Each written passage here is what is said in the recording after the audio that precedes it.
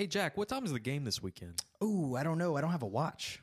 You don't, you say? I don't. I know where you can get one. That is at LaTerrain.com. They have some of the best watches out there. Really? Yeah, and if you put OTOP in the discount code, you can get 10% off. 10%? Yeah. For a watch? Exactly. That's a lot of dough. LA-TOURAINE.com. That's LaTerrain.com. I'm Cole Tracy, former LSU kicker. You're listening to One Team, One Podcast. We showed you what the GOAT was last year when we beat y'all 50-7. Let's go! One team! Relax, big boy. Team One Podcast? One Team, One Podcast. Yeah, they did a good job. Really good job. Yeah. Why is he so fat? One team, one podcast. One team, one podcast. One team, one podcast. Fat. One team!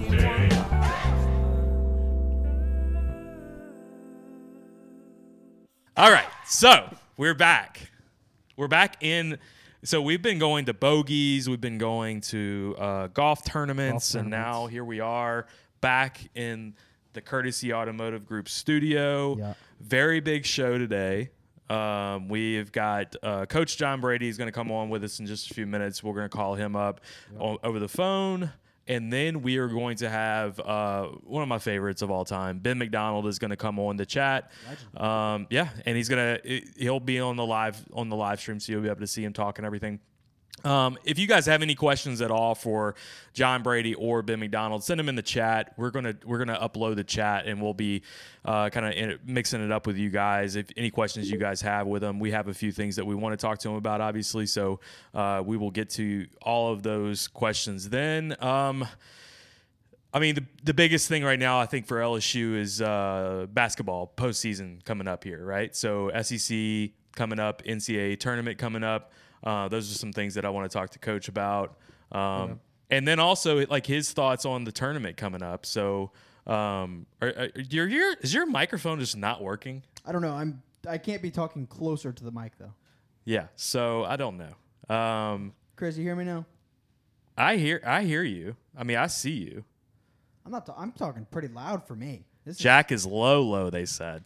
Oh, my gosh. Jack, what is going on with you? Let's see. I know you turned the mic down the other day.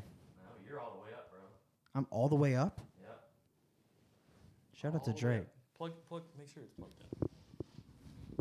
Tap it. You tapping it? Tap it. Yeah, I can hear that. Yeah, me too. You need to just talk louder. Dude, I'm fucking screaming. All right, you're just going to have to talk Hey, we about it. can curse now.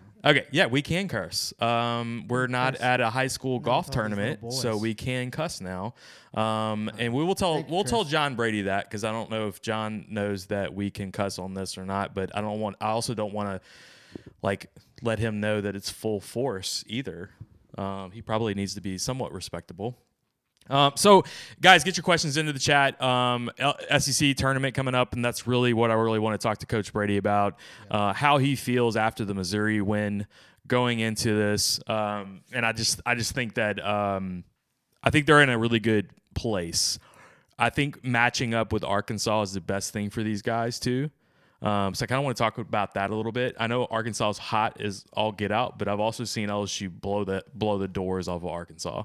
Yeah. So I think the Alabama matchup is the one we didn't want, and we would have to wait until we get to the. Well, what I'm curious to know is I didn't want to be a 4 seed. First time we played Ole Miss, we beat the hell out of them. First time we played Arkansas, we beat the hell out of them. And since those January, You better talk louder. Since those January games, Yeah.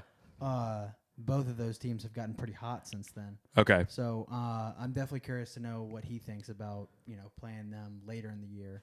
And granted, we've played Arkansas recently, very recently. Yeah. I mean, I think we had the scouting reports on everybody at this point, but I think it's more of, okay, what's I don't know. It's at the end of the day, it's like which team's going to show up to play. So, all right, we're going to get him on. I'm going to give him a call right now, and we will.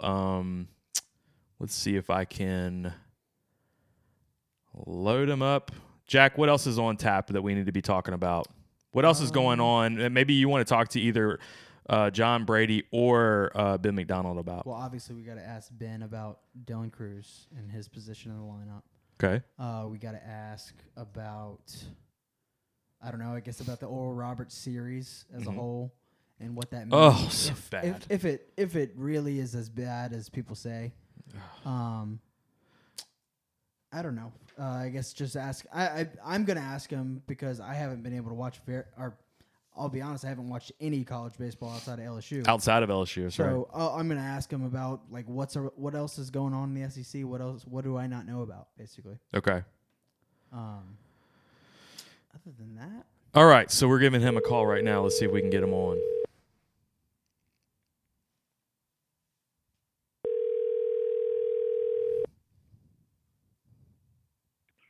Hello. Coach, Hey, Coach. how are you? You live? Live mic, hot mic, Coach. Man. Yeah, I like the way y'all operate. Give me a heads up on that. Oh, absolutely. And you're not going to we're not going to ask you any more TAC minor questions, so you don't have to worry about that. Well, I was prepared. Okay, good. So we actually did have a question earlier today about Antonio Hudson, and we'll get to that in a second too about SEC tournament play. But Coach, we appreciate you joining us again, and I wanted to get you back on definitely before the postseason play. So I'm glad you were able to do this with us. But LSU coming off of the Missouri game, it was just such a huge game for their momentum, right? Like going into the tournament, I just feel like they couldn't have had a better, I guess, pivotal point going into this tournament play, wouldn't you say? I agree. Every game during the course of the season takes on its own significance based on where it is and what's happened before and what's coming up. Mm-hmm. And I thought this particular game on the road at Missouri may have been the most important win of the season, Right. simply because it moved them up to a third-place finish. They stayed off playing Alabama. Mm-hmm. It gave Will Wade's team a chance with a great attitude in terms of preparation and learning, with the proper attitude and a lot of positive vibes around the team. So I just think it was such an important win to get, and leading into the SEC tournament. So I think LSU is in good a shape. They won 11 SEC games. I tell people all the time, people get down on this team from time to time. Will Wade's had more success in his first 4 years here than any coach to ever coach at LSU basketball. Now, Right. Granted, he took over a different set of circumstances that Dale Brown or I took over, Mm-hmm. but still in all, you can't argue with the success that he's had. And the place that this team is in right now from a mental standpoint, I don't think it could be any better. Well, let's talk about the situation that you gave Trent Johnson, huh? You want to talk about that?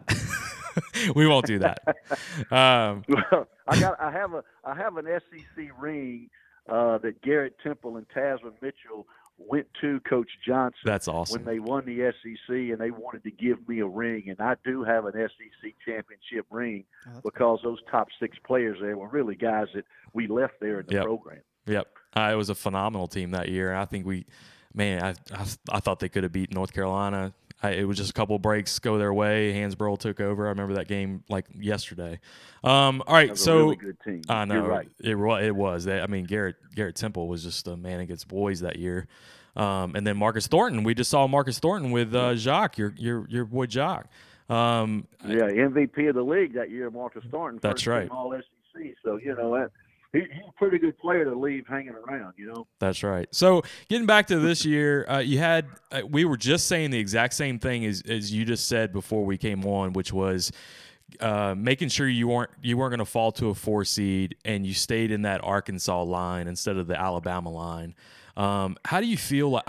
I went to that Arkansas game, Coach, and saw us beat the doors off of them. And I understand it's a different team now, and they're really playing at a different level. They got another guy that came back, obviously, but like, don't you feel like that's a much better matchup for us? Well, yeah, based on what we did with them. Now, they do have another player that hurt us, but certainly that's the goal of any team, to stay off the number 1 seed, get them in the championship game, and then to get to that third seed in the SEC tournament to play the winner of South Carolina and Ole Miss. Ole Miss is a terrible matchup for LSU's a terrible matchup for Ole Miss and South Carolina Right. too. Yeah. So I don't think Kermit Davis is sitting up there saying, "Wow, I get to play LSU if I win." I think he's scared to death of that matchup because they've never been able to play LSU very well anyway. So Well, let's get him on the that phone. win at Let's call Missouri- Kermit right now and ask him, huh? I've already talked to him about it. I know he's scared to death of it. So, but that's why that win at Missouri was so important to get them off that fourth line, to get them to the third line. I think it's falling right for LSU. And if they go in there and do what they're supposed to do and play as well as they're capable of playing, they'll be in that championship game on Sunday. Then anything can happen once you get to that point. That's right. So, all right, one of the other things that happened this week, Coach, that I think it caught some people off guard. It definitely caught me off guard a little bit. Was Cam Thomas not getting Freshman of the Year? I know this probably isn't the biggest deal ever for the team itself, but for fans, it just felt like I know Moses Moody and I know what he does, but Cam Thomas is just like a take over the game kind of player, and I don't see that out of Moses Moody. What were your thoughts on that whenever you saw that come out? Well, I think it's the wrong choice. I mean, he led the SEC in scoring. He's been a huge part, or probably more valuable to the LSU team this year in terms of success than Moody was to Arkansas, in my opinion. That's so fickle how that's done. Sometimes it's done on personality, who I like. Mm-hmm. Coach of the year, sometimes they vote against a guy just because they may not like him. There's not a lot of people that just do by the numbers. So I don't know what all goes into that. It's not the first time that a player has not gotten what he really deserved by the way he performed throughout the course of the year. It's just unfortunate. But most people who know basketball at the end of the day watch where it goes in the draft. And then that'll be the telltale. I don't think Moody's going to go ahead of Cam Thomas in the draft when it all said and done. And you just sit back and he may get the last laugh with a check in the bank. Yeah, there you go. The other thing on the Cam Thomas, first of all, he can take over a game. We saw that against Missouri a little bit, where he was just, unstoppable at the end of the day and getting to the free throw line too. It's just setting. Missouri, I thought early in that game, Cam Thomas had a look about him I hadn't seen the last 3 or 4 games. I mean, he came out. His field goal percentage was way up there. He took great shots. He was determined to take the ball to the rim and get fouled. Then he started making some big baskets as well. I mean, he made 3 or 4 shots that were guarded as good as you could guard them, but he just rose up and shot over people. And that's the mark of a player who, you don't coach that sort of guy. I've always said this, you recruit that sort of guy. Yeah. And then he makes you a good coach. And, I was fortunate to have a couple of those, and Will's had 2 or 3 of those as well. So, you recruit a guy like that, he makes you look good as a coach. So do you feel like there's any still animosity towards Will Wade when it comes to something like that, where you have a guy who's up for the award and it's maybe slighted because of a Will Wade animosity with the media? Well, that's what I was semi-alluding to. Okay, well, I'll just say it straight out. My choice. I didn't want to say it as bluntly as you did, but I think there's something to that. I think I've been drinking, Coach. I'm sorry. Involved. Yeah. Well, I used to be like you and just blurt it out, but now I've gotten a little older and hopefully a little wiser, and I've tried to kind of soft coat it just a little bit. But you're exactly right. I think personalities get involved in some of those kinds of things, and it's too bad and it's unfortunate. We did have a question for you in the chat. Chris Landry was asking, would love to hear you talk about Darius Days and his impact on the LSU team. I know when he was out and then when he came back in, when he's hot from 3, man, those. I don't know.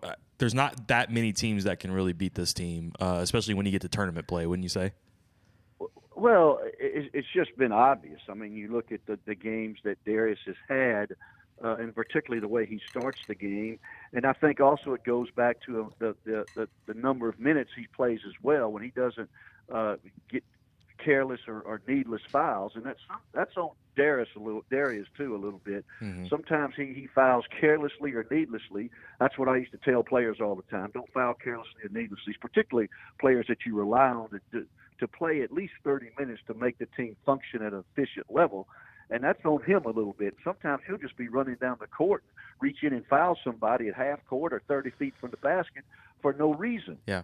And it takes away from the overall play of the team. So he's got to be able to learn and accept that, because when he does play really well, I don't think LSU's lost a game. Right. So a couple other things we wanted to talk to you today, Coach, was about, I guess, the SEC tournament in general, and maybe what was some of your best memories of tournament play. Speaking of Tack Minor, I remember a great game that he played against Kentucky. And he missed that shot at the end, if I remember right. But what were some of your best memories with the SEC tournament? And I was probably always typically in Atlanta back then, right? Yeah, we played in Atlanta. Played in Nashville maybe one time, if I remember correctly. But we played the other times in Atlanta. You know, I don't really know. I think some of my earlier teams. We beat Georgia one night when Charlie Thompson was playing for us. I mean, our numbers were down, and we were didn't finish high in the league. We went over there and won a couple of games or so, and nobody gave us a chance to do anything. And you know, those are the kind of things that I remember. You know, our good teams going into the SEC tournament. You know, but I never put an emphasis on winning it. I wanted to go over there and continue to play well, particularly with our good teams. If we won it, great.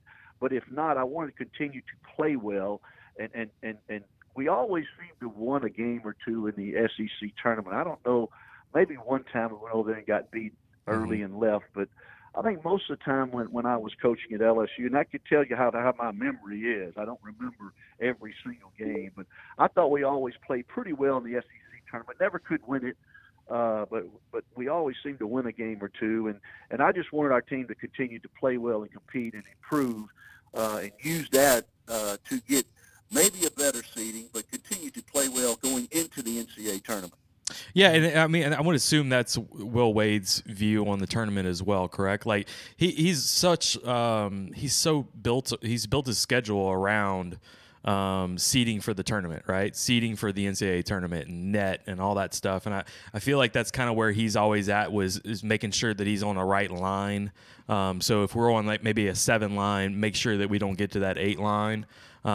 Is that kind of what you feel with him as far as the SEC tournament goes, and maybe his thoughts? Yeah. I used to just try to play it the best we possibly could and let it fall where it may. But Will's much more into that in terms of who he schedules, where they play people. He's really smart about that, much smarter than I was. And I think now, though, it's more emphasis on that kind of thing than it was maybe when I was coaching at LSU. But Will's very in tune to that, and he's very smart about that and who they play, where they play them, and all of that's about seeding and getting into the NCAA tournament, and he does a great job of that. So the story of Antonio Hudson and maybe getting hot in the SEC tournament. Take me back to that, and what do you remember about this? Well, Antonio Hudson, first of all, he's one of the best guys I ever coached in terms of character. You said this last time we had you on, Coach, and it's funny that somebody mentioned this to us. I love the guy. Yeah, and he's probably as good a clutch player next to Daryl Mitchell that I ever coached at LSU in terms of making big baskets at the right time. Yeah. You know, Antonio's part of a team that beat the number 1 team in the country. He experienced that at LSU. He always went to the SEC tournament and seemed to play well and get up for that. What the reason for that is, I don't know. Maybe it was on him a little bit. He got more psyched up for that. But he was one of the better players at LSU that I coached that doesn't seem to get the recall or the recognition that he deserves based on the career that he had there. Yeah, right. Best player to ever come out of Grambling? Would you say that? Well, I think there was a Grambling player at Tulane maybe at one point. Honeycutt, right? Yeah, there's been some very good Grambling players. He's certainly in the top 2, I think, that's never come out of there, based on the success that he had in college. All right, I think I know the answer to this one. I have another chat question. Wildest crowd you've ever seen in the PMAC? I think I was there, so you tell me. There were several, but I think that the crowd that I remember the most was the 2000 team with Stromile and Jabari, and I think the one of the best plays when we beat Arizona, and it was the worst loss in Lute Olson's career at Arizona, when Jabari went behind the back, the fake behind the back, dunked it at halftime at the buzzer. And I just remember coming off that floor when the buzzer went off, and that crowd was really insane. I mean, that was probably as loud as I've ever heard it in that building. That's the one. I was there. I think was Dick Vitale calling that game? Dick Vitale, I don't know. He was on the other. He was calling the other game when we beat Arizona when they. That's were right. number one Yeah. in the country. There's somebody. That was at Christmas. That was 3 or 4 years later, in like 2003 or 2004. I don't remember who was calling that game. I 2000, jumped I don't over remember some who was on announcer that at that press box. I literally just hopped over. I was spry in my 20s. I jumped right over him. I was on the court. I remember all that. That season was something else for us. So that game, I remember the Ole Miss when we won the SEC tournament. I ran on the floor on that game too. And yeah, the Jabari dunk was just like everybody. The Kentucky game that year with Saul Smith. Yeah. We were calling Saul Smith all kinds of names. Then Chris Porter with Auburn. People don't remember the Chris Porter with Auburn. 2 years there was just so exciting. Every game that we played them, I felt like. Yeah, that team, different than that team in the 06 team, is the 2000 team got recognized early because we had a lot of early success. You know, we beat Oklahoma. They were ranked in New Orleans. We went to Hawaii and won a tournament over in Hilo, and then that team got ranked early. The 2006 team got recognized as the season went on because we started a little bit slow, but we got into SEC play and won like 7 or 8 in a row. So the two different starts to those two different teams, but they were both really, really good. The 2016 was you beating West Virginia on the road, almost beating UConn on the road. Tyrus Thomas goes crazy. Like all that kind of stuff. We need to get Tyrus on this show, Coach, and maybe do we can do a round table with you guys and just sit you down. We can smoke some cigars or something like that. That would be great. That'd be great. He would be great to have on. He's got some stories too, and he's another good guy, man, that I enjoy coaching as well. All right, so I don't know if you know this, Coach, but we started the Durante Jones Bourbon Club. All right, so. And what we're doing is we're going around to different restaurants and we're doing old-fashioned reviews. We're big bourbon guys here, okay? So we actually ran into Durante Jones at one of the restaurants, and we told him, hey, we're doing a club that's in your name. I hope you're okay with it. We want to know if you want to come with us and do an old-fashioned review at one of the restaurants. Would you be able to do that? Of course I can. Now, do I have to drink bourbon, or can I sneak some vodka on the side? Oh, we'll do the vodka. We'll make an exception for you as long as you're there. You just tell me when and where and give me a little heads up. But We'll do it. I'm trying to get Durante Jones to come and do one too. I don't know if LSU may just call and shut this whole thing down. I don't even know, Coach. All right, one last serious question in the chat. How many games does LSU need to win in the SEC tournament to get off the 8 seed for the NCAA? I think that my reply to that depends on who else loses. I think that has something to do with it as well. Yeah. But I think if they get to the championship game, I think they move up a notch. I think there's no question about that. And then some other teams will probably lose, and that will affect the seeding as well. So LSU goes and wins a couple of games. I think they got a shot. Yeah, I'm hoping they don't have to beat Arkansas to get to that level. I mean, I'm hoping they can win one game and maybe be a 7. But I'm thinking I know you're shaking your head at me too. Yeah, I'm thinking 2 wins. Yeah, I think you need to. Depends on who loses. You never know. Somebody may get upset, drop down, and LSU may can do it with 1 win. But I think 2 certainly would get them up a level, maybe 2 if they can beat Arkansas. Right. Well, that's awesome. Okay, so I appreciate it, Coach. We will get in touch with you. I'm like Jordy Culotta, and I've met with Jordy the other day, and we are relentless with following up with people. So I will text you. So just make sure that you answer the text if you can. But I'll say. Do you have Ben McDonald's coming after me? I have Ben McDonald come on after you. You got something you want to say to him? Well, you asked Ben McDonald who is the best coach that ever recruited him. Ask him that. I will. I'm already ready to ask him. All right, so here's the question I was going to ask him. He's not watching right now, so I know he's not going to answer this right. But if I was going to say, look, I feel like the LSU basketball team right now is just missing one element, and I'm thinking it's like a 6'7" scrappy guy that can kind of hit the floor, and I have a picture all ready to put up on the screen, and so I'm waiting to hear from him on that one. So, all right, well, best. I was an assistant coach at Mississippi State, and Okay. he was going to LSU all the way, but he took one other visit.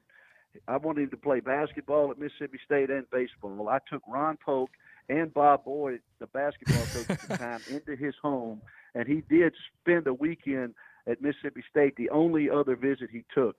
And he's a special guy, man, great family. But we walked in his den to recruit him, the baseball coach at Mississippi State and the basketball coach, and they both looked up at the ceiling. There was a purple and gold fan, and they looked at me and said, "How are we going to get this guy?" I said, "Well, we might not. But let's just give it a chance." I mean, it's not just some baseball coaches. Ron Polk, for crying out loud, walking in there. I don't know. He and Skip Berkman made SEC baseball. Absolutely. All right, Coach, we appreciate it. I'm definitely gonna ask Ben that question. He's already he said he was trembling following your footsteps today. So Yeah. You saved the best for last. You got the right deal. all right, Coach, we appreciate it. We'll be back in touch with you. Hopefully, maybe even before NCAA basketball. So we'll catch up with you then. Okay. Okay, guys. Thanks much. Thanks, Coach. Coach. All right, bye. All right, that was Coach John Brady. Hey, guys, we're going to take a quick break, if you don't mind. Get your chats ready for Ben McDonald. We're going to talk LSU baseball and college baseball in general, so get those ready for us if you can in the chat page, and we will be back momentarily right after this break. Ether Insurance is dedicated to helping the businesses and people of Baton Rouge secure affordable insurance tailored to their needs. With our curated network of insurance carriers, we provide the best solutions for home, auto, life, and business coverage. Ether Insurance, powering and protecting your world. 2020 took a toll on all of us. If you're going through a divorce or custody issue, let Dejan Law Office be by your side in 2021. Dejan Law Office, fighting for what you deserve. 344-ANDY. Brandon Lejean here, courtesy Buick GMC. Call Brandon Lejean at 337-224-1867. Come see us today, courtesy Buick GMC.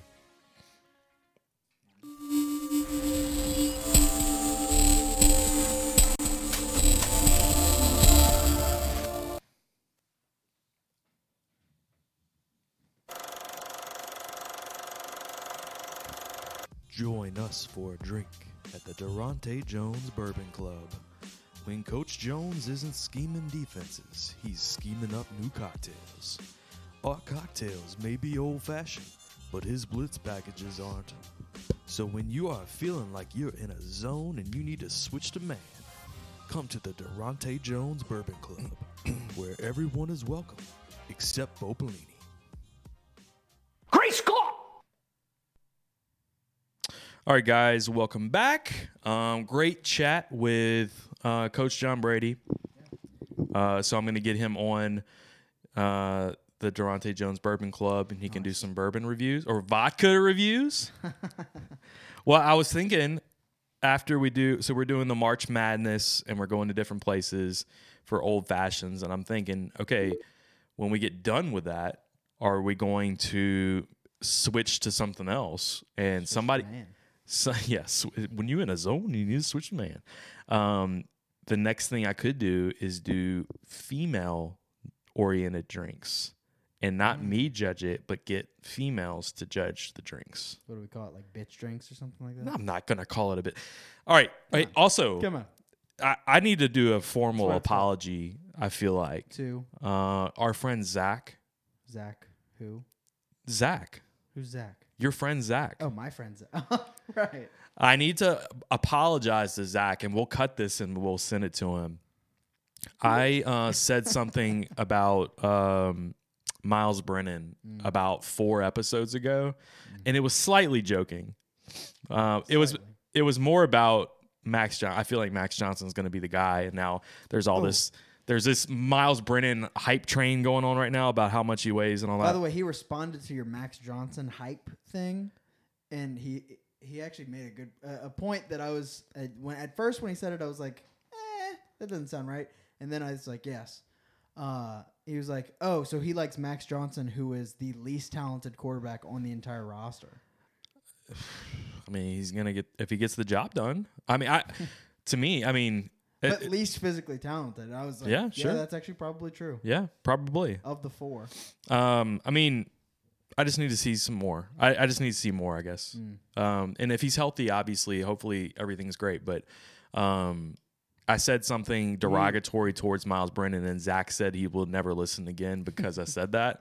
And I wanted to apologize to you, Zach, right here, right now. That I take that back. I have nothing but love for Miles Brennan. I love that he is, 300 pounds, a 300-pound quarterback. I appreciate all that. It is what it is. So here's my question about the whole Miles Brennan weight thing. Okay. I was getting killed on Facebook about this today, by the way. Do we think he looks fat because we're used to him being skinny? Yes. Or is he just now healthy? I don't think he's fat. And we're just not used to it. I don't think he's fat. I just think that he was so skinny, and now he is like, he's got some chub on him. He's puffy. Well, yeah. It's not fat. It's just not fat. That's not what I meant to say. But it's just a joke. It's just fun. Like everybody was talking about how skinny he was, and now this is right up my alley, man. Like. So, but people on Facebook do not get this at all. Like, they don't get my humor with this. They don't get any of that. Like, yes, I am never going to stop until I can get Miles Brennan on a live stream. Maybe we can do it at Bogies, and I set up a scale, and we can actually see what he weighs on a scale. That's what I'm waiting for. Here's my guess is that he's not going to do that. Miles, I know you're watching. So what did Sam just say? You guys drinking must have got what? That card back. Yeah, I haven't got my card back. I left my card at a bar at the golf course in Oberlin, Louisiana. I left my card there. They're mailing it back to me, guys. So waiting for it back. Coach Brady is the GOAT. I agree with that. Coach is just such a great guy, man. He's been open to us since the very beginning, and man, I can talk to him about old. I call it old, but it's like my glory years of basketball. I can talk to him about that stuff all day long. Right. I can't wait to talk to Ben McDonald about that too, but that would be great. We'll have Ben McDonald coming in just a few minutes. He's going to join the chat. Get your questions in for Ben if you can. Also, guys, follow us on YouTube if you can. I see Andrew Martins is from the YouTube chat right now. So follow us on YouTube, subscribe if you can, and like. It would really help us a lot. But yeah, Facebook is going the Tennessee path of irrelevancy. I agree. That's funny. We just switched to Twitch as well. So now we're on Twitch. I'm trying to figure that part out. But yeah, I really want to get on YouTube more than anything. I just like that YouTube chat feature better. All that. So if you can, give us a subscribe and notification bell on our YouTube platform. I was looking for my ding button. There you go. See? Ding, ding. If you and also we have somebody watching on Twitch right now. Do we? Okay. Who's watching on Twitch? Yeah, I don't know. Comment Some gamer kids watching on Twitch right now. Maybe it's Charlie. Maybe. But yeah, get your chats in for Ben McDonald. I want to ask him a lot about SEC baseball, and you kind of know my feelings on SEC right now. I know we're completely loaded. The SEC is completely loaded in. We gotta raise this fucking camera. Wait, what happened? Well, because when I do that. Yeah, please don't do that. What are you doing? It's just a natural thing. I think you need to sit up straight, maybe cross your legs. Talk louder in the mic, all that. I apologize, Chris. My interns, man, I swear to God. Anyway, all right, Ben McDonald is joining us right now. Get your chats in for Ben. We will hook up with him now.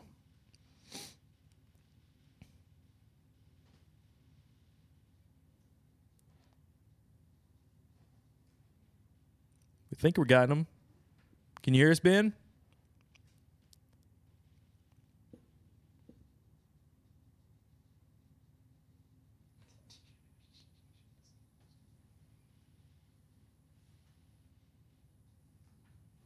Ben, you hear us? He's probably connecting his audio and his Mhm. camera. I'm going to text him and tell him to connect his audio and his camera. I bet you he connects it before you get the text sent. I'm going to hold on. Let's see if I can do it. Oh. Button. He's there. I know he's there. I bet you he hears us. He may hear us.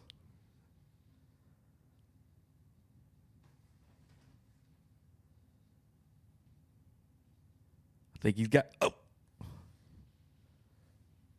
we almost had him. Guys, keep putting your chats in for Ben McDonald if you can, guys. And, you know, one of the big things that we wanted to talk about was going to be can't hear anything, he says.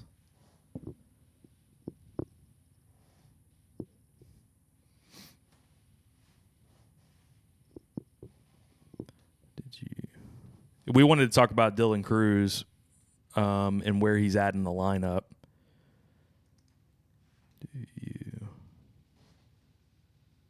What do you think about that, Jack? I think it's well documented what we think. He needs to be in the 3. Yeah, we talked about this stat last week about how he's hit 5 home runs this year, and he has 6 RBIs. Mm-hmm. So 5 of those RBIs are himself. He's hit 1 RBI that is not himself. He's 7th on the team in RBIs. He is,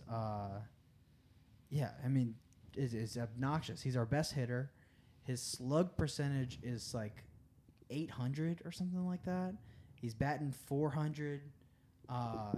He's our best hitter in every single facet. Mm-hmm. And I can understand why you want your best batting average to bat first, but when you're just crushing the ball like he is, I mean, you gotta have some runners on base for him. So I don't know if maybe Paul's just waiting for SEC play to start and then he's gonna move him to the 3 hole. Mm-hmm. I don't know what the idea is here, but we've gone this far with him staying at the 1. I'm assuming almost that he's just gonna stay there. We may need to call him. Oh. Need to do the John Brady. Let's see. Let me call you instead. Yeah, we'll give him a call instead, and we'll do it just like John Brady because he can't get in the chat. That'll work. No worries on my end here, so let's see. Whoops. Let's see. What else do you want to know about LSU baseball? I mean, I don't know much about, Ben McDonald's era of baseball because, I was it what years did he go to LSU? 87 or 86 to 80s. 86. Hello. Hey, Big Ben, how are you? Hey. You're live. You're live. I got you. I was going to figure out a way, no matter what. Are we live? We are live. Don't say anything about John Brady. Well, John Brady, I'm going to go to my phone. I had my iPad hooked up. I'm sorry about that. We'll figure that out next time for sure. All right. Yeah, John Brady's a good friend of mine, man. I tell you, he might have told you, but he was at Mississippi State whenever I was at Denham Springs High School and was recruiting me to come play basketball with Bob Boyd, the head coach. Of course, he was the assistant coach, and, of course, Ron Polk was the head coach. And John Brady used to drive on Friday nights when I was punting and kicking for Denham Springs High School, and he would drive all the way from Starkville, Mississippi, to watch me punt and kick and just be able to talk to me after the ball game. Man, he recruited me harder than anybody else recruited me to go to Mississippi State. And Mississippi State still has a special place in my heart because I love that place, but I like LSU just a little bit more. And when you grow up 20 minutes from the university, it's and you grow up going to basketball and football games and sneaking in the old Alex box through the hole in the wall out left field to watch as a kid. It's hard to get away. Man, so he said you got to ask him who was the hardest coach that recruited him. And he was like, he also said, I don't know if he knew that I knew this, but he said, yeah, we went over there and I took the Mississippi State baseball coach. I don't know if you know, but Ron Polk. And I said, you took Ron Polk. Like it's not just some baseball coach. It's Ron Polk. Right. Yeah. Right. Well, that was before all the social media and, of course, all the visits. And, of course, the coaches, if you were a bigger recruit, all the coaches would come to your house. And, of course, I'm sure John told you all the story. He said he leaned over and told Bob Boyd, he said, we don't have a chance. They walked into my house and went into the game room area, and there was some LSU ceiling fans and all that. He said, we don't have a damn chance. He said, I'm just going to tell you. So that's what ended up happening, And but, if they'd have been closer to home, I would have thought about it. But the truth is, at the time, Ron Polk and Mississippi State baseball had the program in the Southeastern Conference. You got to remember, they had Palomero and Will Clark and Bobby Thigpen and Jeff Brantley, not just 4 good players, but 4 players that were going to be all-stars at the MLB level. And of course, 2 of them could be in the Hall of Fame at someday, know, but my senior year in high school, Skip Bertman, made it to the College World Series my senior year. And I said, okay, maybe this new coach Bertman, whoever he is, maybe he's going to do okay at LSU, And I said, well, that kind of sealed the deal for me because the basketball team was doing fine. Dale Brown had been to, the 86 Final Four and, 87 as my freshman year, we went to the Elite Eight. So I wasn't worried about the basketball program. I was worried about the baseball program. Well, I saw some stats. I think it was a couple of days ago. Somebody had sent me something about, I think it was 87, if I remember right.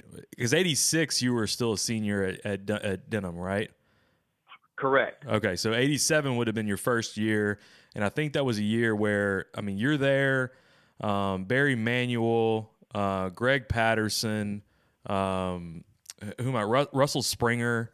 He was young with you too, but I think I counted 6 starting pitchers in the major leagues were on that roster. Yeah. Don't forget about Mark Guthrie. Mark Guthrie, yeah, absolutely. Yeah, Guthrie pitched about 13 years in the big leagues as a reliever. Russell Springer, if I'm not mistaken, pitched the longest tenured time from anybody in the state of Louisiana, I think, other than maybe Rusty Staub, somebody told me. So he's like the second most of the 18 years in the big leagues. And so, yeah, that year, the 87 team at LSU was probably, if you talk to Coach Skip, might have been one of the most talented teams that he had. Don't forget about, Albert Bell, his junior year. To me, he's still the most dynamic, intimidating college hitter I ever played with or against, But the truth is, by the time we went to Omaha, Bell had been kicked off the team in 87 and Mark Guthrie had gotten hurt. So we lost our best pitcher and we lost our best position player by the time we made it to Omaha. And of course, didn't have very good luck there. I ended up getting up a grand slam and we ended up losing the whole damn thing and coming home. But that was one of the most talented teams that we had. But Skip always used to say, there had to be building blocks. You had to get there a few times before you believed that you could actually win it, And of course they went in 86 and lost. We went in 87 and lost. We went in 89 and lost. But then by the time they went back in 91, they said, okay, well, hell, we've been here 3 times. Now it's time to go ahead and win it. And once they started winning them, as you guys know, they came in bunches. That's right. And I want to get to some, I'm sure you have a Joey Albert Bell story for me, but we'll get to that in a second. But I'd love to hear that one. All right, so thoughts on LSU baseball so far. To me, it feels like normal. Like, obviously, we always lose a game or two. In this case, we were coming off of a weekend where we got hammered on one game, and then there's another game that we could have won, and we could have gone 2-1 on that weekend. But baseball is kind of the overall theme that a lot of fans have. My concerns are more of this year being such a weird year for college baseball, and everybody's loaded. Are we, as fans, probably not seeing maybe what could be coming to us in the gauntlet that is the SEC? That's a great question, and a gauntlet times 2 is what it's going to be this year. But, yeah, I like this LSU team. There's a lot of questions for me, one being it's a young but very talented lineup. And so, going into this year, if you would look at that lineup, you'd only see Cade Beloso and Dugas, who had probably had more than 50 collegiate at-bats going into this year. If you talk about going around the horn and you talk about Thompson and, you're talking about Cade Doughty, who got 40 at-bats last year. You talk about Arnold, who had 2 at-bats last year. Trey Morgan was a freshman. Dylan Cruz is a freshman. DiGiacomo had been in and out of the lineup, never really a big-time starter other than a little bit of time last year. It's a very inexperienced. They don't have much experience in that offensive lineup at all. Milazzo had about 35, 40 at-bats last year. And so you take Cade Beloso out of this lineup, and we don't have a very experienced lineup at all. It's talented. I like it, but it's also the kind of team, that could go into a prolonged slump when Vanderbilt rolls into town and Kumar Rocker rolls in here and Jack Leiter. Holy cow. Yeah, and Jack Leiter rolls in here. You're going to go, what the hell is going on? I mean, they could absolutely just stuff us in 2 games in a row, and then when Mississippi State comes in here, if Bednar gets healthy and Serental gets going, same thing. And Ole Miss comes into here, and you're going to look at Doug Nikhazy on Friday night. You're going to see Gunnar Hoagland, who's going to be a first-rounder, and Derek Diamond, their Sunday guy, up to 97 miles an hour. It's fixing to get real. I'm talking about it's fixing to get real. And that's what you're going to see in the SEC this year. And so I have my concerns. Will we score enough runs? I know we're doing now. The good thing is that when you compare this year to last year at this time, and it's equal competition. And here's my concern for LSU. LSU's not played a ranked team yet. They've not even played a team that I don't know that's going to even be in the NCAA tournament. Okay, so they have not played a very strong schedule at all. But having said that, it's the same kind of schedule they played last year as well, leading into conference play. And so the team batting average is about 50 points better than what it was last year. Right. The runs per game is up about 4 runs per game this year. So the offense is much better. When you add Dylan Cruz, you add Trey Morgan, and a little bit more experience. I love Jordan Thompson. He's just starting to hit the ball a little bit, but he's a wiry, rangy kind of kid with a lot of pop that played shortstop the other day. And that's a concern, too, that Paul still hadn't landed on the left side of his infield yet. We're getting close to conference play, but it is what it is. And so I love Marceau. I love Labus on the pitching side. Jaden Hill, to me, is a diamond in the rough. Can he get it going? And will talent trump experience this year for him, because he had 21 innings pitched this, going into this year, which isn't very much at all for a college guy. Right. Matthew Beck is down now. That's a concern. And Devin Fontenot is not throwing it like he can yet at the back end of the bullpen. So there's some question marks for LSU. There's no doubt, but it's a talented team.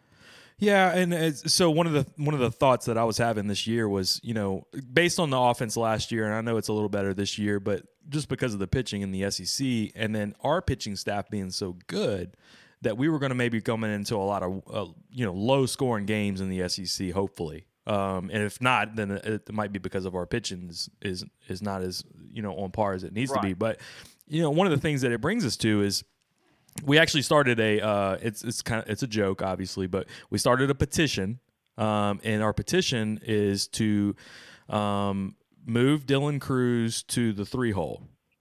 And if I get enough signatures, I'm going to bring it to Paul Mainieri, and I'm going to say, here, the people have spoken. And we'll move him to the 3-hole, and we want your support on this. But you tell us what you think on Dylan Cruz at leadoff, especially with 5 home runs and 6 RBIs. Well, okay. So here's the way I look at that. How many times are you the leadoff hitter in a ball game? Yeah, right. More than. Yeah. You're the leadoff hitter one time. So when Dylan right. Cruz leads off the game, he's a leadoff hitter one time in a ball game.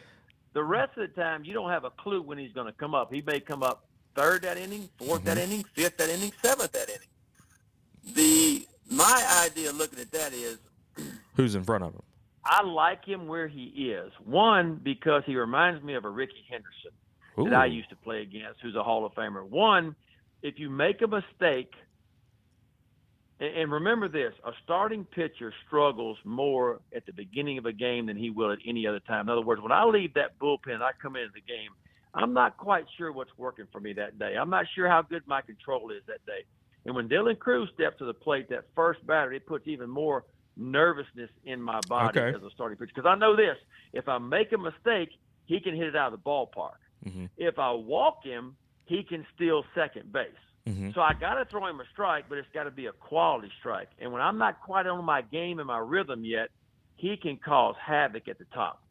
So for me, I like him where he is just because he can cause that havoc at the top where you got to throw him a strike. You don't know what's going on yet from a starting pitcher. He may make a mistake and he hits it out of the ballpark real quick and gives you a 1-0 lead. But if he does walk him, he can steal second base. So, and here's another thing to remember. The difference in a college season of hitting 1 and hitting 3 over the course of, say, 55 or 60 games, Dylan Cruz will get about 15 more at-bats during the season hitting 1 hole than he will hitting 3 holes. Right. So if he's your best hitter, why would you not want him to get the most at-bats throughout the season? Because he can make a difference in that farm. Well, right? Over the course of a big league season, a guy hitting 1 versus hitting 3, it may be a lot more at-bats than that in 162, but why not give your best hitters the most at-bats? Because the truth is he's a leadoff hitter 1 time. And after that, the other 3 times he comes to the plate that game, we don't know where he's going to hit. Well, I really wanted to see, before DiGiacomo went down, I wanted to see DiGiacomo move to the 9 hole and be in front of him. And he does strike out a good bit, and probably more than he needs to, but just a way to get somebody on base that could be a little bit more productive in front of him and maybe move Milazzo up to 8 or whatever. Would have, and you're right. You're right about that. He would have a ton more RBIs, and that's a concern, again, for LSU. The batting order is 1 through 5 or 6, they're pretty good. But then you get 7, 8, 9, we're not getting much production down there right now. So it would be nice if start to get a few more production. And when I mean production, I mean just people getting on base, whether it's by walk or hit by pitch or whatever it is. Dylan Cruz would have more RBIs than what he has right now, as he comes up in the latter parts of ball games. And so that's something that's got to change for LSU. I think that it probably will, and these young guys get that experience. I think it's going to be that much better. But the truth is that it's about to get tougher. That old movie, what was that movie? The old Western movie where he said, hell's coming, and Tombstone. coming with it or something like that. Yeah, Tombstone. Well, that hell's coming. I can tell you. In the SEC, hell is coming, but it's going to be fun. All right. It's going to be fun to watch as we see how these young guys respond to it. I'm going to cut that into a YouTube clip. I will play that all year. And then somebody in the chat, Ben, just said, Jesus, Ben's got me nervous over here. So, well, it's no need to be nervous about LSU baseball. It's kind of where they are right now. To me, it's the kind of team that could really roll, like I said. But it's also the team that could fight a little, because what we've seen over the years in college baseball, truthfully speaking, is these veteran teams that have a lot of juniors and seniors are the teams that are beginning to make these deep runs into the postseason play. LSU doesn't have that. They are talented, and I love their talent. Nolan Cain, look, he deserves credit. He brought in the number 2 recruiting class in this country. I think he's brought in, 3 of the last 5 years, he's brought in a top 5 recruiting class from Paul Maneri. And so he is doing his job. He's getting talent on campus. The question is how do they respond this year? Because, everybody's uber talented. So it's going to be fun to see how it really unfolds. It's going to be some tough games in there, some really tough games, some really tough series. And you're going to get, hopefully, not swept very often, but you could get swept one weekend and sweep the next. I think that's how it's going to be. It's going to be that close. Okay. And Ben, I wanted to kind of shift gears a little bit to some old school stuff.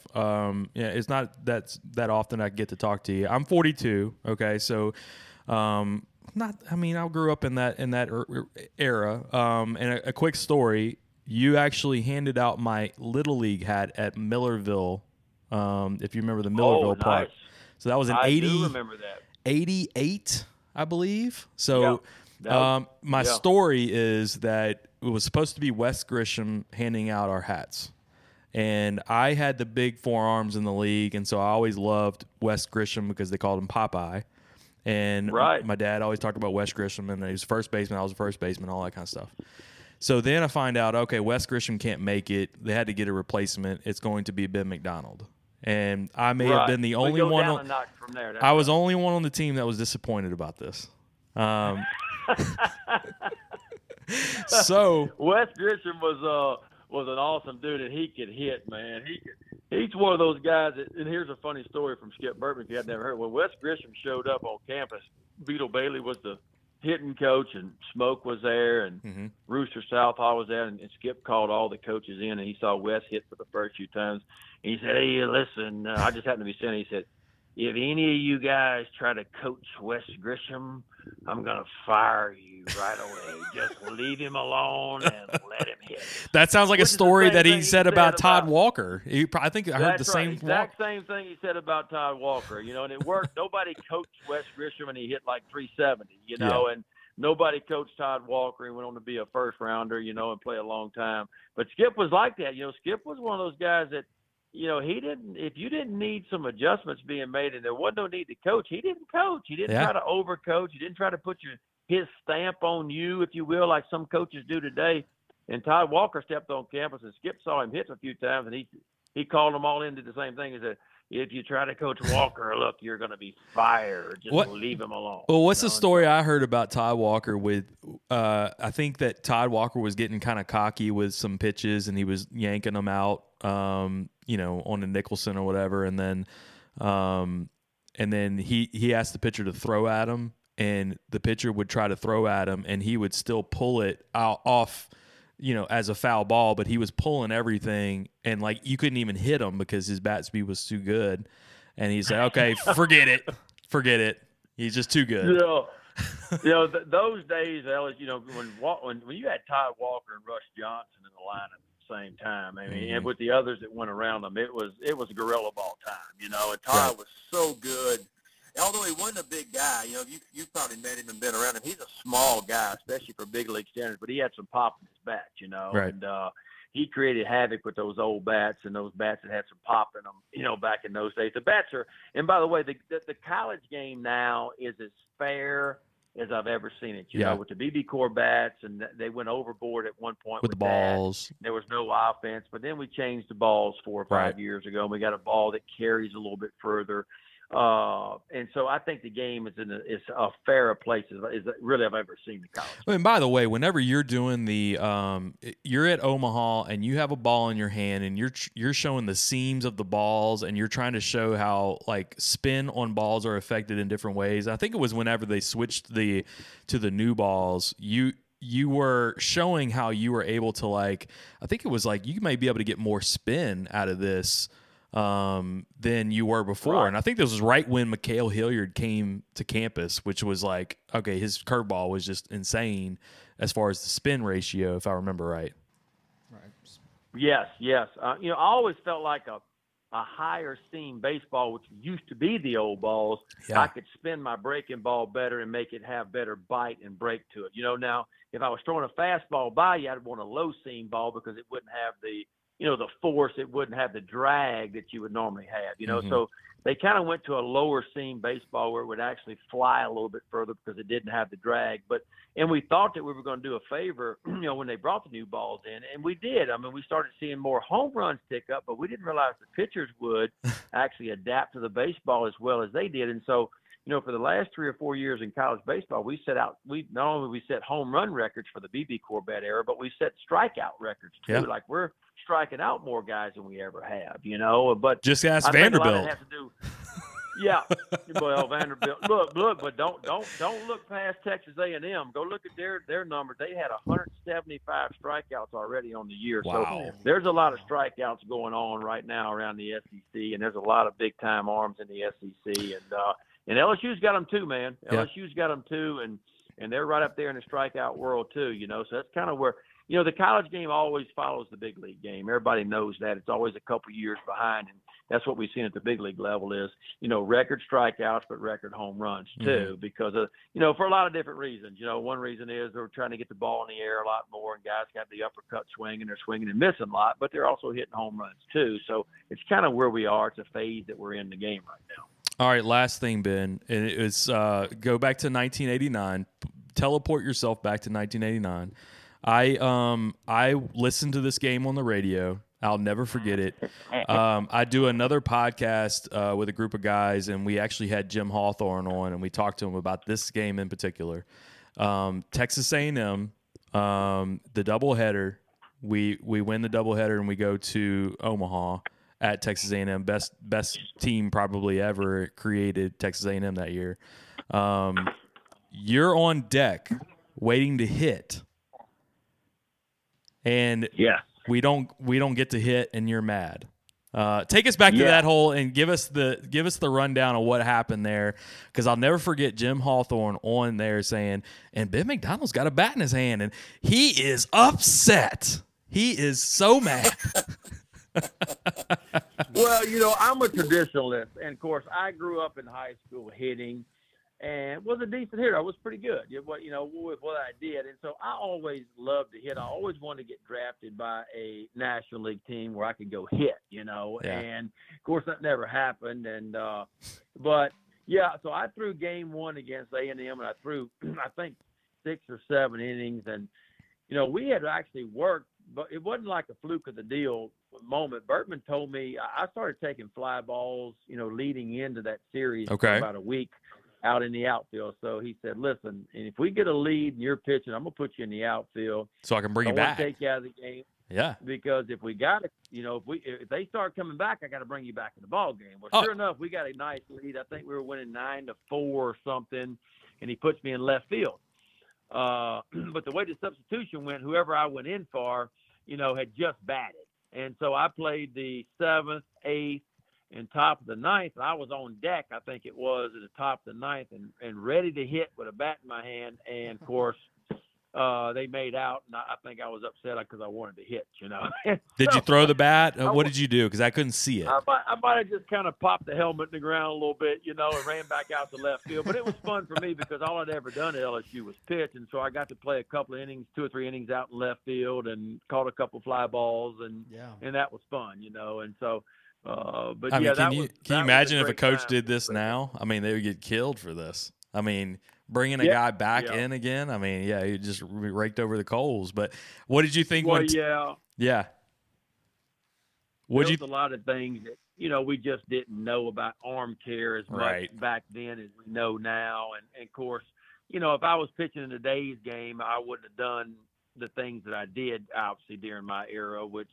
With some crazy stuff when you think about it. I mean, who throws 152 innings in a collegiate year, and who pitches 9 on Saturday and closes on Sunday 5 different times, and who accumulates 352 innings in a 16-month period as a 20-year-old, 21-year-old kid, because that's what I did, but we didn't think anything of it. We just went and did it. And can you pitch? And you're like, damn right, I can go pitch. Give me the ball, and, can you get me an out? Yeah, well, that's like Texas A&M. I threw 7 innings and took 3 hours off, and coach came to me in the second game and said, hey, can you get me an out in the 9th inning? Can you get the save? I said, just give me the ball, and so. Right. That's just the way we did it back then. And of course, things are a little bit different now, and it is what it is. But I don't fault Coach Bertman for that. A lot of people say, well, you pitched 9 years, you could have pitched 15 years if you would have done all that throwing as an amateur. But I wouldn't change anything for it in the world, and I certainly don't blame Coach Bertman. I was a product of my time. That's what I did. They asked if you go pitch, and I said, damn right, I can go pitch, give me the ball, and that was just what we did then, So, any thoughts on when Todd Peterson came up in the SEC tournament a couple of years ago and raked it? Did you have any? Oh my gosh, that could have been me. Yeah, that was like a 1 in a million thing, because I love Todd Peterson, but my man has trouble walking and chewing bubble gum. I'm just going to tell you. I mean, it's just like, there was no way in hell he was going to hit this ball, right? But he took a pretty athletic swing at the first one, and then he just ran into one. And, of course, he's a big boy, 6'4", 230, and when he ran into it, it came off the bat. But, he walked around kind of goony out there all the time. I used to watch him. But when he get on the mound, he kind of turned into Superman. But I didn't see that coming. But that's a great story because, he lied to Paul and told Paul, I used to hit all the time in high school. And the truth of the matter is he didn't hit much at all, And so that's a great story. And I love Peterson. He was a heck of a competitor, and I'm happy for him. I hope his big league career, I hope he gets going. Yeah, I think he's getting some call up, hopefully, in a couple of years here. So I think he's playing some spring training right now. All right, so last thing, Coach, we're going into the SEC basketball tournament, about to go into the NCAA basketball tournament. We were talking to John Brady earlier. Like I know you're a basketball fan.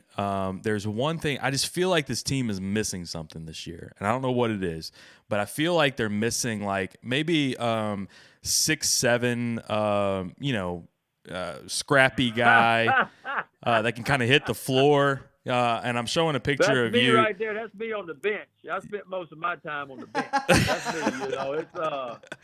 It's my freshman year, I started the first 7 games of the year as a true freshman because you probably remember Nikita Wilson. Nikita Wilson was out on academic. He was out on academic probation, and and Ricky Blanton had blew up his knee in the preseason, and so I really wasn't supposed to play a whole lot. And I actually had to start the first 7 or 8 games of the year, which I really enjoyed. And then, of course, Nikita came back, and I was delegated to about 10 minutes a game off the bench, But look, I loved basketball. It was my favorite sport growing up. I was probably one of those ADD kids before there was such a thing as ADD, because I like to run up down the court, And so, and I was actually higher recruited out of high school to play basketball than baseball, But, man, I got over to LSU, and those boys could dribble it up the court faster than I could run.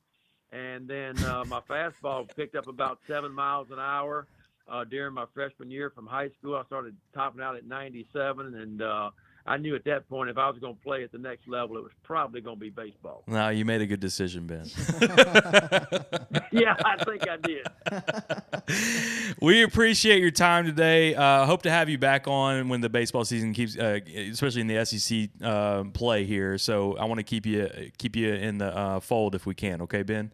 Yeah, I'd love to do that, man. I'd like to see how our Tigers do. It's a young team, man, but I really think they got a chance, but it's got to come together, and so it's going to be a rough time for them, but it's going to be fun to watch, that's for sure. All right, Ben, we appreciate it. We will talk to you soon, my friend. All right, take care. Good talking to you guys. All right, bud. All right, Ben McDonald here. So you kept calling him Coach. No, I didn't. Yeah, you did. I called him Coach several times. Well, I think that's the new thing now. I was about to call him.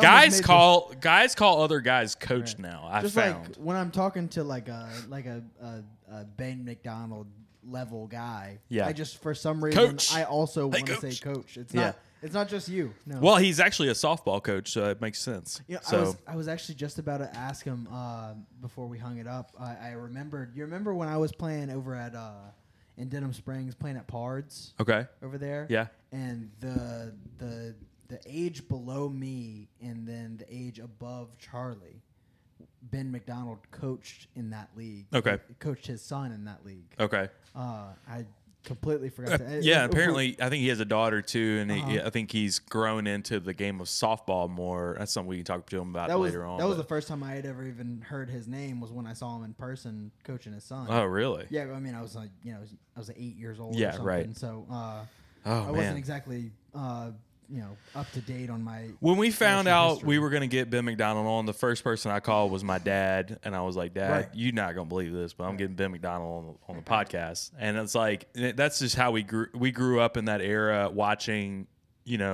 College World Series games with him and all that kind of stuff. And I remember all those games vividly. That whole time period. There was an 89 team. We ended up losing to Oklahoma State a couple of times. And Oklahoma State back then was like loaded. They had Robin Ventura. They had Pete Incaviglia. They had a guy that hit like 40 home runs in a season at Oklahoma State. But Robin Ventura played pro ball for years, and in college he had the longest hitting streak in college history. Yeah. I think it was like over 50 games or 60 games or something crazy. But we ended up losing to those guys. But we had like Ben McDonald and we had Chad Auger. These are all like LSU legends, like as a pitching staff. And we couldn't get over the hump then. But it was like 91. Like he said, it was like a step-by-step deal. And it's a shame that Ben McDonald never won a College World Series because those teams were completely loaded. They just weren't ready yet. And that's what I'm afraid of with this season is that these guys, and I think somebody mentioned in the chat, like they got a lot of swag. They're young, got a lot of energy, but like when they hit that wall in the SEC, I don't know what's going to happen. Yeah, and I've been thinking the past couple weeks. I think it would be okay to be, I'm blanking on the word, to just be mediocre. Okay with this team not being great yet, because yeah, I just feel like the expectations, because this is supposed to be a loaded roster. Everybody's supposed to be loaded this year. Yeah. And this is technically our loaded roster. Yeah. But how does our loaded roster compare to everybody else's loaded rosters? And I think that's how you have to judge it this year. Right. I get that. And it's going to rain down on Paul Mainieri. But I think the way I'm seeing this roster is like, yeah, we're going to be this is supposed to be our loaded year, but I think we're going to be loaded next year, and I think we're going to be loaded next absolutely. year. And other teams that are loaded, super loaded this year are not going to be as loaded as us, because I'm just seeing all these freaking freshmen. Yeah. Then they're just sick. And I made a mistake, maybe it was a couple of weeks ago when I was talking about Vanderbilt. So they have Kumar Rocker and they have Jack Leiter as a 1 and 2. Jack Leiter, I didn't realize he got hurt his freshman year, and this is actually his. This is his second year? This is his third year, but he's a sophomore, so he's draft eligible. So the talk is so he's gone. That Kumar Rocker and Jack Leiter may go literally 1 and 2 in the Major League draft. Shit. Yep. So they're like that. Jaden Hill may go in the top 5, top 10. So is this a situation where you pitch Jaden Hill on Sunday? You don't even right, and we talked about this. Marceau's pitching better than Hill right now. True. Yeah. I think that we're only 3 weeks in, but yeah, dude. This year, this is kind of why it brings me to this Dylan Cruz stuff. Is you need every run you can freaking get. Yeah. Every run.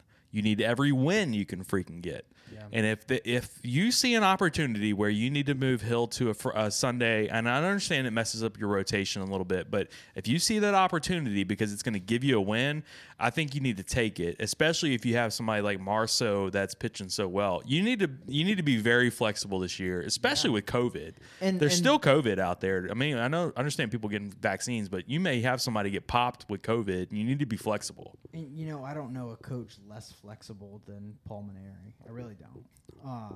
He's so set in what he wants to do all the time. That's why when I talk about Dylan Cruz, I'm almost thinking about it the same way I think about Josh Gray for LSU, where I'm like, you know what, I'm just gonna give up because I just don't think he's gonna change. The great thing is Josh Gray played a little bit against Missouri. Right, but the great thing is Dylan Cruz is going to be here for 3 years. So true. I think that's the beauty of college baseball, and actually college basketball should have done this a long time ago. You can either leave out of high school and go straight to the NBA, or you stay 3 years in college basketball. Do we know whether he'll be a draft eligible sophomore? I don't know. I have to look at his age. It's about his age. We'll get him to send us that. Yeah, let us know that. That BC. Yeah, we'll find out. Yeah, we'll find out. We may have an in with Dylan Cruz. Hey. If you so anyway, throw up an O. For us. Yes. So we told him the next time I don't know, the game's going on right now. He may have done it. Let us know in the chat if Dylan Cruz hit a home run. He's supposed to throw up an O for One Team One podcast if he does. So forgot we were playing right now. But anyway, anybody has any other questions for us? I really 0-0. So. 0-0. So no, yeah. It's top of the second. I could talk to Ben McDonald. I could talk to John Brady and Ben McDonald for days. So I want to get these guys back on again. And we do. Chris Landry's in the chat. I know we need to get a Durante Jones Bourbon Club with all these guys and kind of get them out and let's have some maybe in the backyard even like we can even do like a little cigar night with these guys and just do a round table and just shoot the shit. I think that's the way to go with these guys in the future. It's been over an hour. Anything else you want to go over tonight? I know.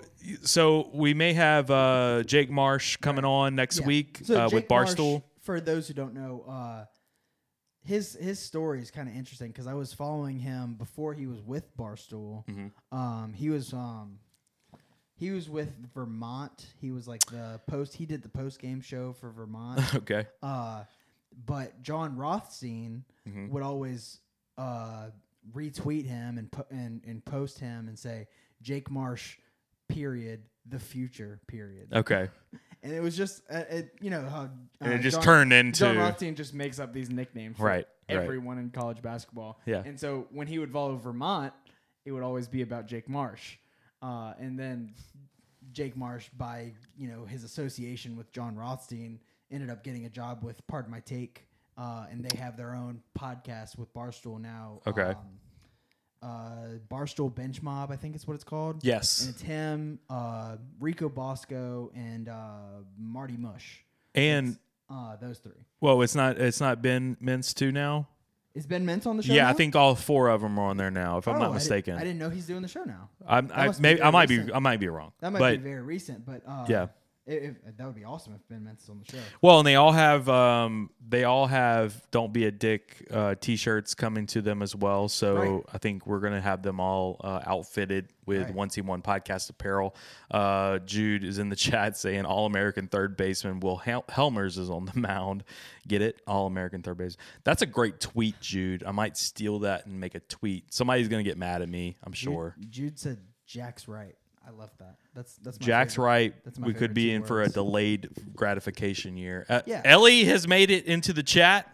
This is Ellie Mae, the mascot of One Team One podcast. She can't hear anything, guys. She's deaf, so don't even try. She's deaf. She's handicapped. We appreciate everybody checking in with us tonight. We appreciate our sponsors, first of all. Courtesy Buick GMC, Brandon Lejeune, fantastic guy in Lafayette. You guys need a vehicle, reach out to Brandon at Courtesy Buick GMC. I don't care where you are located, but he can get it for you and he can deliver it to you. And it's all about convenience at this point for those guys. Also, Bear Process Safety, Adam Berry at Bear Process Safety. Anybody that's in the plant or industrial arena, give if you can, give your operations guys Bear Process Safety. Adam will get you set up.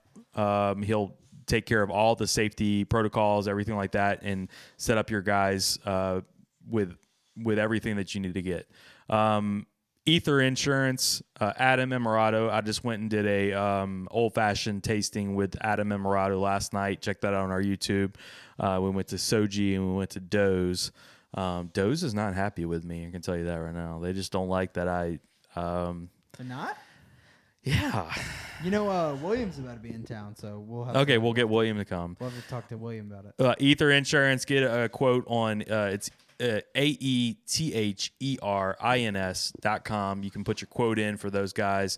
That's home, life, auto, commercial, any kind of insurance needs you have. There was a guy that I was sitting there with Adam yesterday, and a guy actually sent him a text saying, I have a Bitcoin mining company and I need to get it insured. Nice. And Adam was like, love to hear it. I think we can. Let me check. I just downloaded Robinhood yesterday. I do too. I have it. Yeah? Yeah, Okay. I have it. Yeah. I'm a to the moon guy. I invested $1. Okay, $1. I haven't decided what I'm going to invest it in yet, but I don't have any money right now, so. Okay, well, you're just on credit then, right? Exactly. That's good. I decided now's the time. Everything's to the moon, opening baby. back up. Yeah. Also, Bogies. Want to get a big shout out to Yeah. Clayton at Bogies. We'll be back over at Bogies soon. We'll do a live stream from there. Yeah. Go check those guys out. With these new protocols in place, I think they can open back up a little bit more. So check those guys out over there. I mean, I know it's Bogies guys, and I'm old. I'm 42, but you got to help these guys out. We've really got to help out bars and restaurants right now. Bars especially. The ones that can't serve food, dude, they've just been closed. They've just been closed the whole time. You got to help these guys out. At least go in there and get a drink. We would really appreciate it. Tell them One Team One podcast brought you, and Clayton will probably hook you up. But And it's Louisiana. You can get it to go. It's not a big yeah, who cares? We'll put it in a cup. So we appreciate those guys. We'll be back out there soon as well. Lots of rain watches as well, so you'll hear that on the live stream. But also check out our YouTube page. Been posting a lot of stuff on YouTube. Like and subscribe if you can. Also Twitter, Instagram, Facebook, obviously, and now Twitch. So we're on Twitch as well. We'll have the audio set up on Spotify and Apple coming up probably either tonight or tomorrow, and I'll get that over there for you. Anything else you got? Go Tigers. Go Tigers. We One. don't ever say go Tigers. Huh? We don't ever say go Tigers. No. Well, we have the button. Coach O to say it for us. All right. One Team, One Podcast. Logging out. We showed you what the GOAT was last year when we beat y'all 50-7. Let's go! One team! Relax, big boy. Team One Podcast? One Team One Podcast. Yeah, they did a good job. Really good job. Yeah. Why is he so fat? One team, one podcast. One team, one podcast. One team, one podcast. Fat. One team.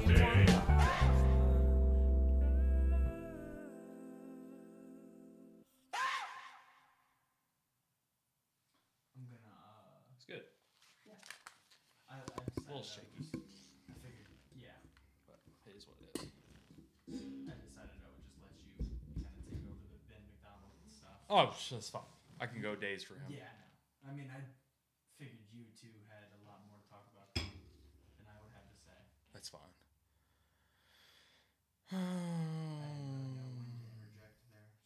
The only thing I needed was, and you did good with this, was when I'm dealing with these other problems, I'm gonna say, I'm gonna say, hey, what do you think about what else do you want to talk about with LSU baseball? And then I'm like, I just need you to fill it up, like, because I was gonna be sitting there typing shit. No, I understood.